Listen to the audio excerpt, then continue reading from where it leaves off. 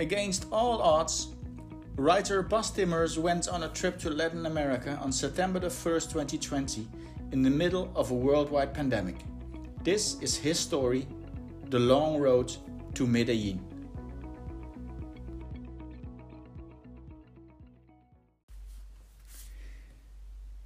Chapter 12. Living on the Edge. It's that person you would love to love, but where it's impossible to ignore the uglier character traits and the slightly more unattractive parts of the body. That person that keeps pulling your feelings in opposite directions. That person is a city, and it's called Bogota. Another country, another batch of corona measures? Not really, my friends. The Bogota hotel only came up with an online questionnaire, apparently on behalf of the government, but an exercise not to be repeated again at any hotel in the next 5 weeks.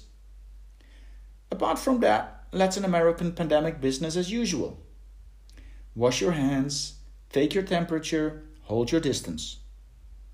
It would almost be boring if it weren't for the European authorities to prove every week that exactly this predictability and repetition and stability is the one thing people need in this pandemic crisis, and not different messages and different measures and promises not kept and U-turns made again and again, week after week.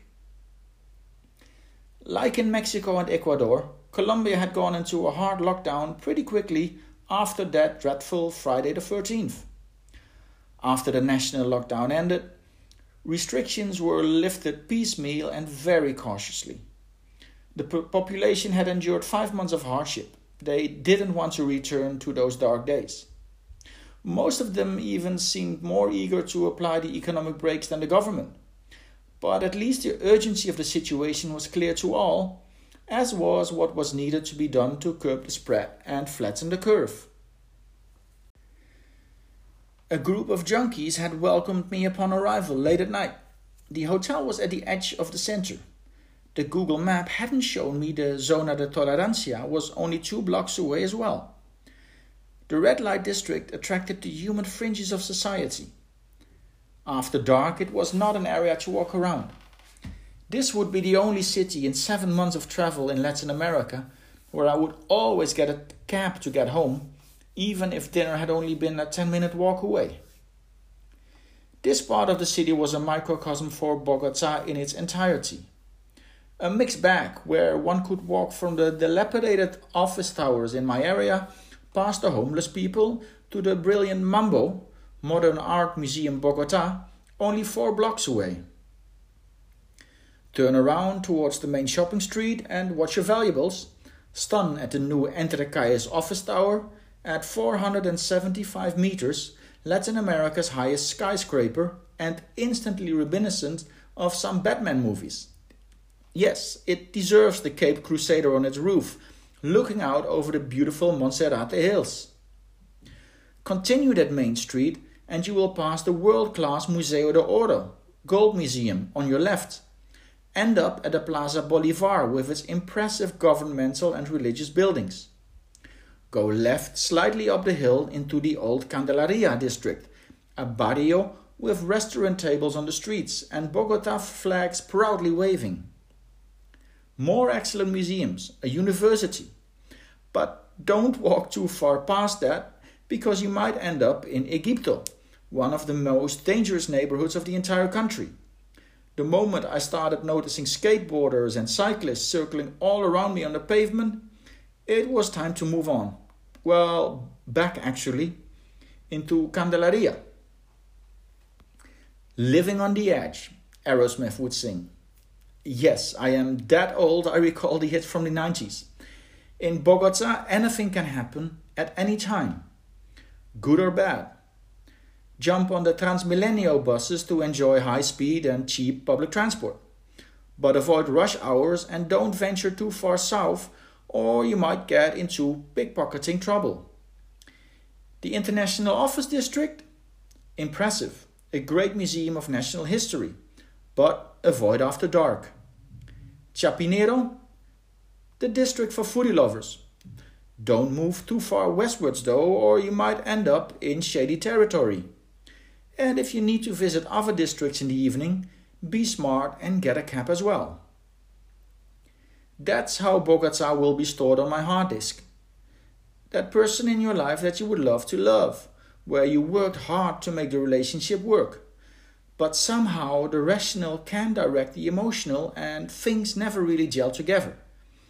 It's too much work, my friends. Accept your defeat. On with the show. That's how a chapter usually would end, right? I know though you're curious about my dating adventures. So before I forget to tell you, I had a date here as well, which was as much a mixed bag as Bogota as a city was. A great first encounter with beer and tapas and more beer. The promise to meet again soon. A date, location and a time. And then a no-show from his side. Without any excuse, without any messages. His profession though was interesting as a historian at a reconciliation commission. Their job was to document the violence of the previous decades from all sides. Guerrillas, paramilitaries, drug gangs, government, and bring everyone closer together by discussing what had happened.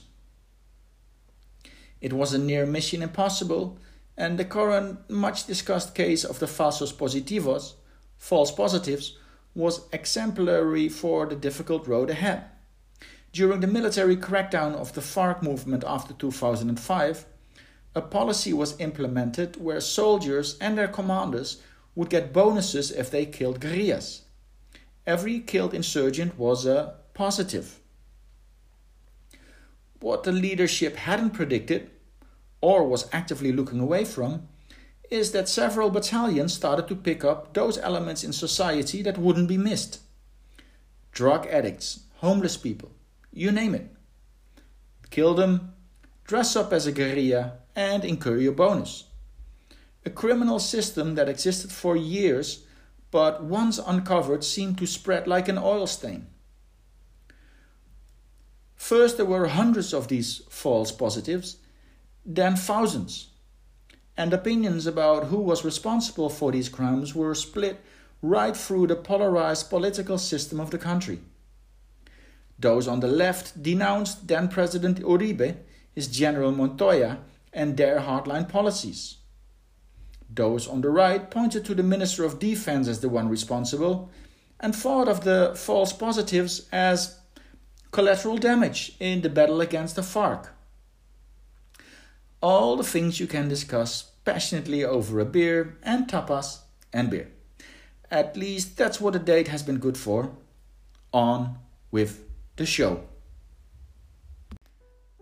Thank you for listening to another chapter of The Long Roads to Medellin, a book about traveling during the pandemic. If you want to read more travel stories by Bas Timmers about Latin America, visit intothearmsofamerica.com.